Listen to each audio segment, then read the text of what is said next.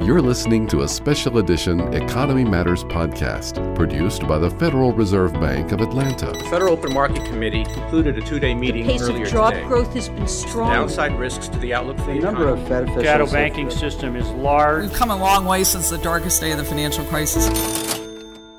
Welcome to another Atlanta Fed Public Affairs Forum podcast. I'm Dave Altig, Director of Research at the Federal Reserve Bank of Atlanta. I'm here today with Megan Cummings, the Executive Director of the Women's Fund of the Greater Cincinnati Foundation. Thanks for being here, Megan. Thanks for having me. So why don't you tell us what exactly is the Women's Fund of Greater Cincinnati Foundation? Sure. The Women's Fund is a nonprofit, and we work on systems-level issues surrounding women's economic self-sufficiency. There are so many things that determine a woman's ability to be self-sufficient, but we specifically look at childcare, accessible, affordable, quality childcare, living wage issues, training and education, and employment. So we look at that at systems level. We do a lot of research. How do we activate that research? And ultimately, how do we affect policy change based on what our findings? So you do a lot of work on, in particular, the issues that are confronting women who have low incomes, earn low wages.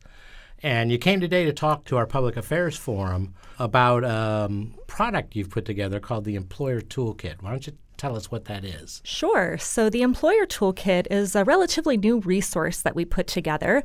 We were involved in a project called Raise the Floor about 2.5 years ago. And Raise the Floor was created to get more women into advanced manufacturing careers. There were a lot of vacancies in a kind of a campus of manufacturers in northern Kentucky, and we thought there was a great opportunity to get more women into these jobs. And what would they need to be successful in these jobs? They would need great certifications. They would need wraparound services like childcare and transportation needs to really make sure they were fully supported. So we thought we had it all figured out. We got women into these jobs, got them hired into the manufacturing companies, and quickly realized they were not staying. We had a lot of conversations with the HR directors and wondering what went wrong here. And we were asking, are they trained appropriately? Yeah, they're some of our best trained workers. So what's going on? And what we found is oftentimes in that first 90 days, they would have a 90-day probationary period where although they were accruing PTO in that first 90 days, it was really frowned upon to take any. So we would have a lot of single moms who would miss a few days of work because of sick kids, right? And this policy was really working against them and the goals of the company. So we thought, maybe there's other policies that have some kind of unintended negative consequence, especially on low-wage workers.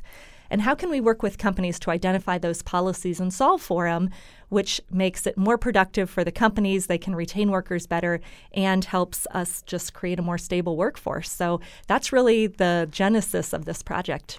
So an interesting part of this project is that you talk to both employers and employees to kind of understand what the issues were on both sides of that employment equation. So we'll start with the employers. So what were the pain points of the employers? Overwhelmingly, the employers all had the same pain points: attraction, retention, and engagement. They can't get workers in, especially in this very low unemployment situation we find ourselves in. They can't retain them. There's a lot of churn, especially at low wage in the low wage workforce. And if they're there, they're really not engaged. They didn't know how to make the situation better. They knew there was a problem, but that wasn't really their specialty to dive deep on poverty and some of the complex issues that we see with these workers and their families. And they just wanted solutions that kind of made it simple.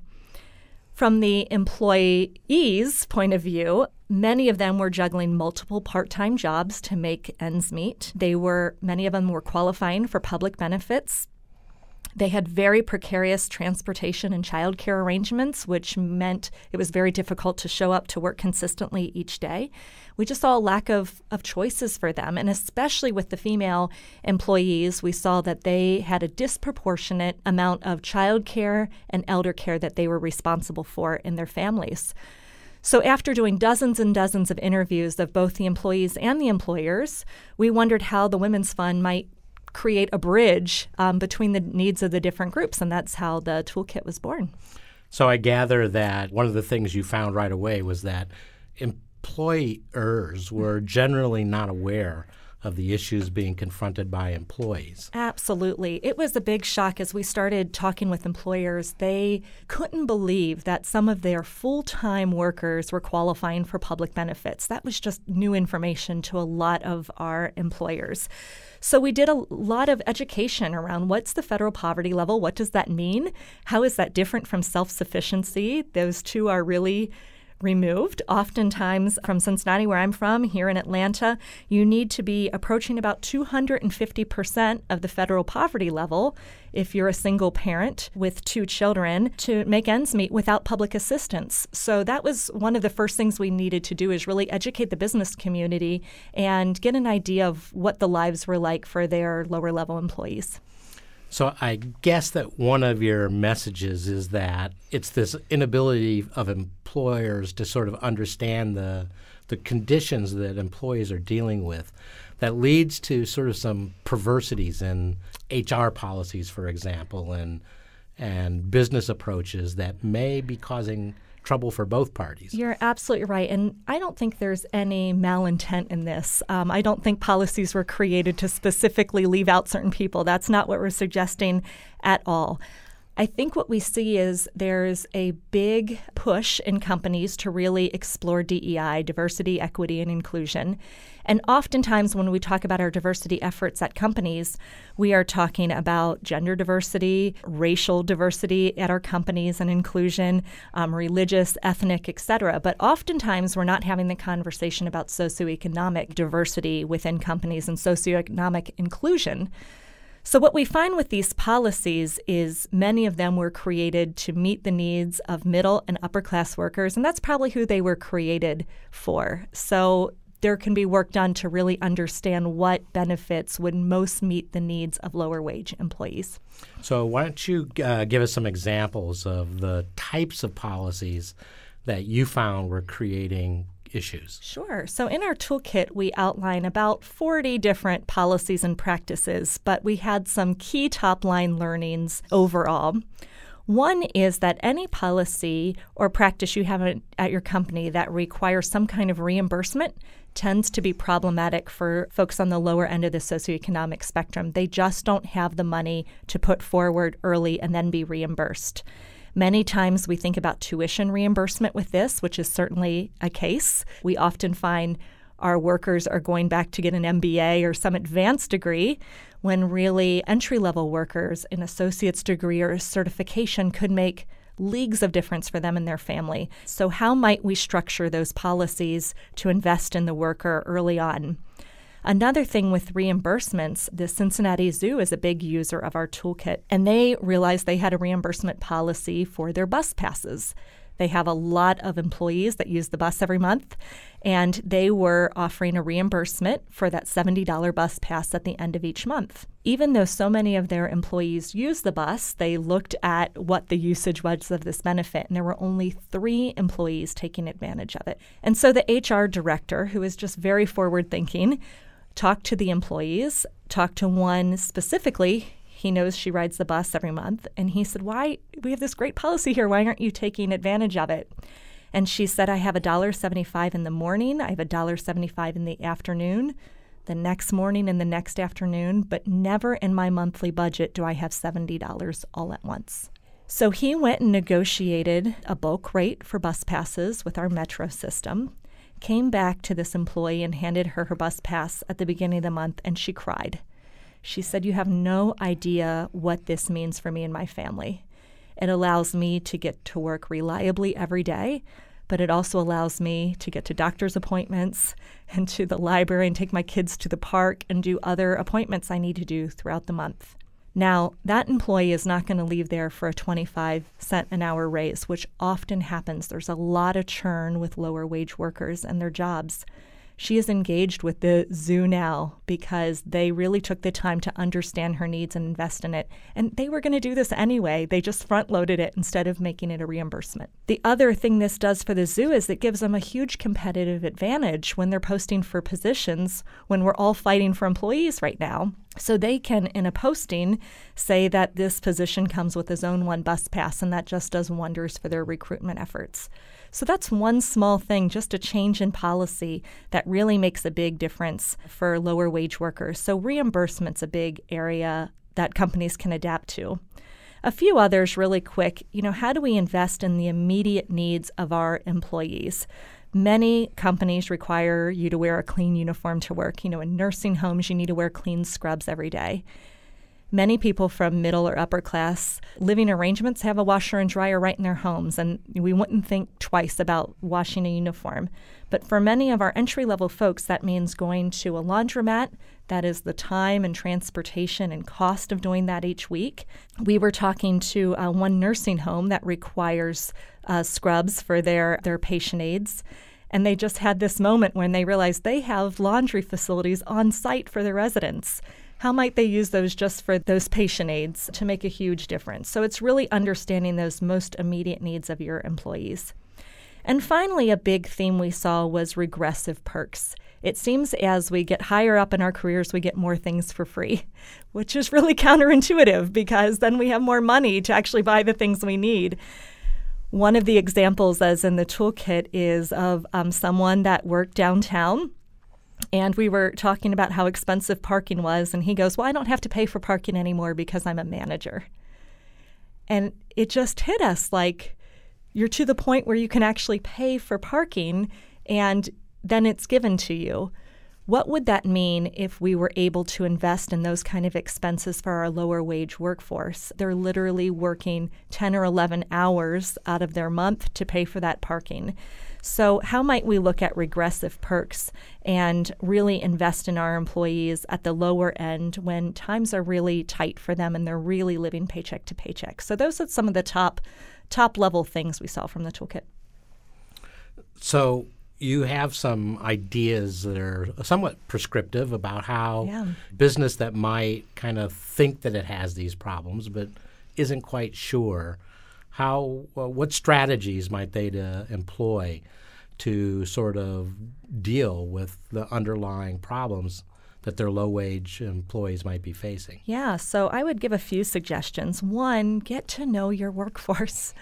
Get to know your people. Understand what they're struggling with, what their priorities. Don't project your priorities onto them. Really understand where their challenges are and what challenges would be most useful for them for you to remove some barriers from. Is that transportation or childcare or food access?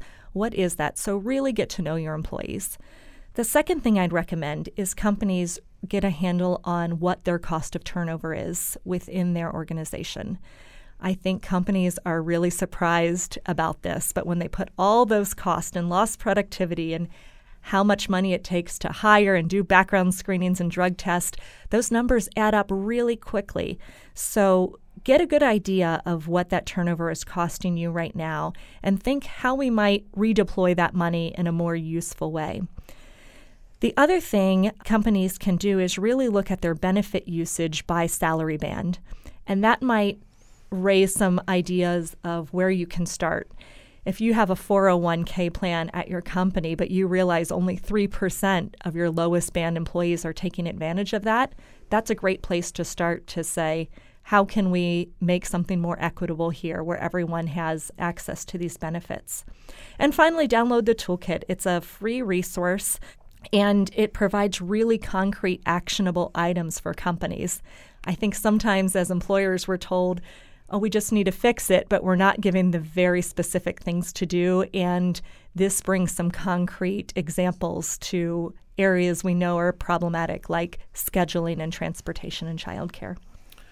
You gave us one example with the Cincinnati Zoo of an employer that you've been engaged with that has found good results from adopting relatively minor changes, actually. Exactly. Got other examples? Of course. Our hospitals have really done a great job embracing concepts from the toolkit.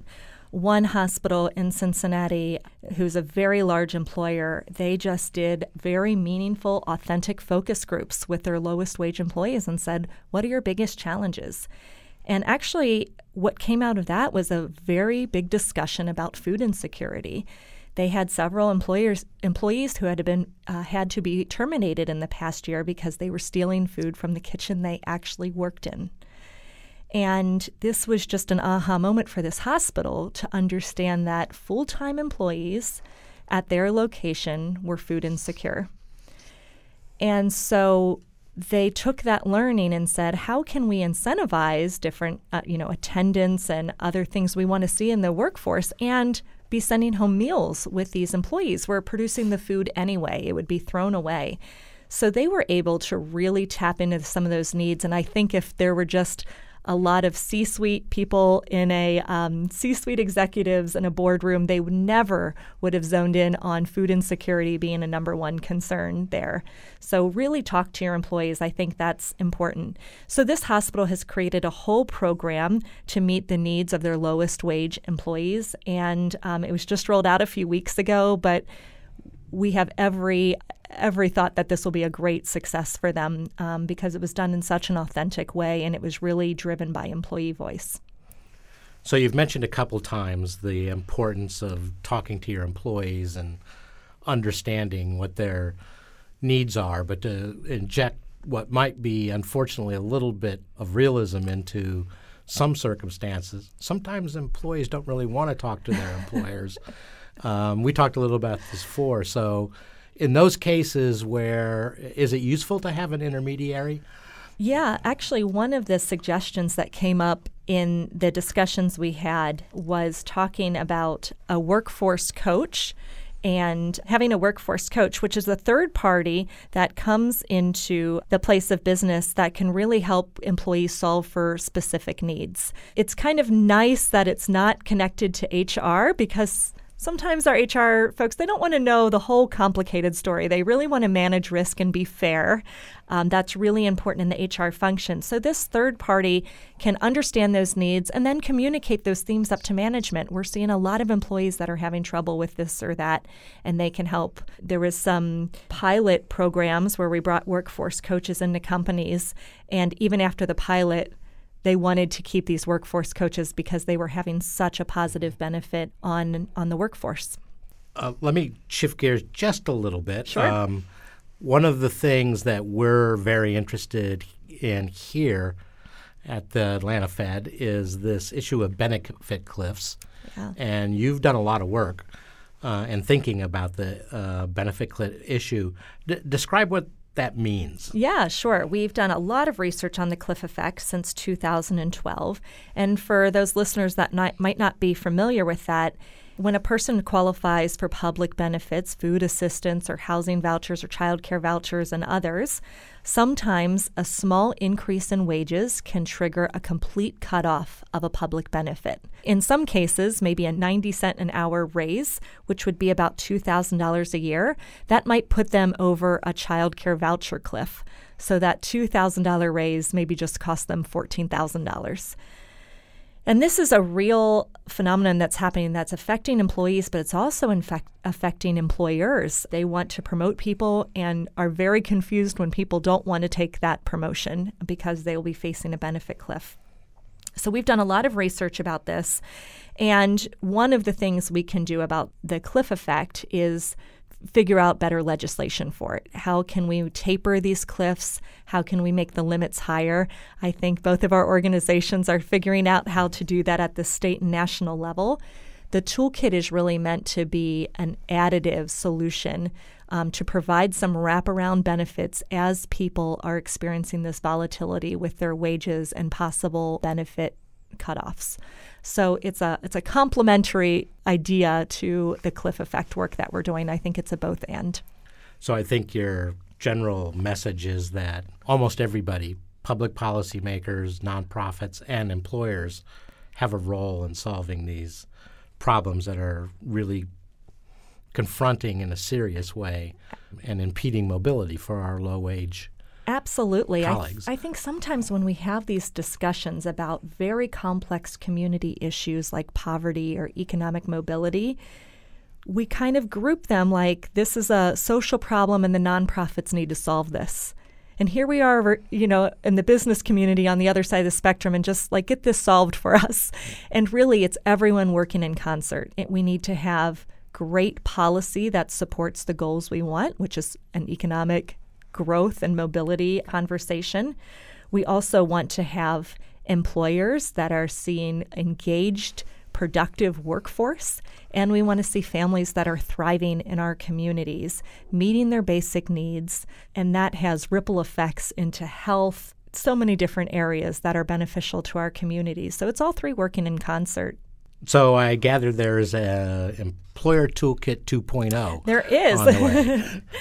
Well, so we launched this last year, and we have learned so much in the past year as companies start to use it, innovate on it. They bring new suggestions back to us of things that should be included. They tell us what's working really well for their particular sector. So we're learning so much from the companies.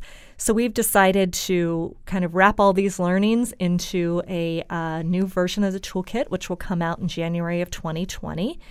It will also be available at the same place, which is toolkit.cincinnatiwomen'sfund.org. It's a free resource. And the new toolkit has about 60 policies and practices like the ones we described during this conversation today.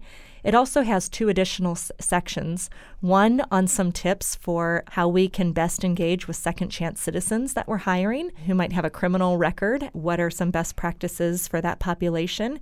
And also really taking a hard look at gender-based violence and how that affects our workforce. We did some preliminary research that suggests there is an uptick in gender-based violence and intimate partner violence when a woman gets a raise or moves into a new sector that will give her more money. And that's something we really needed to understand. If our mission is to get more women to be economically self-sufficient, but there is a violence factor that might play into those steps up, that's something we really need to look at. So we wanted employers to be aware of that too. So that's all wrapped into the toolkit. And there's a resource on there where you can calculate your company's turnover. And again, that is just powerful information. Before we make any change, let's really see how much this is costing us. Can you give us the website again? Yeah, sure. It's toolkit.cincinnatiwomen'sfund.org. Great. Megan, thanks so much for joining us today. Yeah, thanks for having me. Thank you all for joining us. We look forward to you joining us again on another Public Affairs Forum podcast. This has been a production of the Federal Reserve Bank of Atlanta. For more podcasts on this topic and others, please visit the Atlanta Fed's website at frbatlanta.org.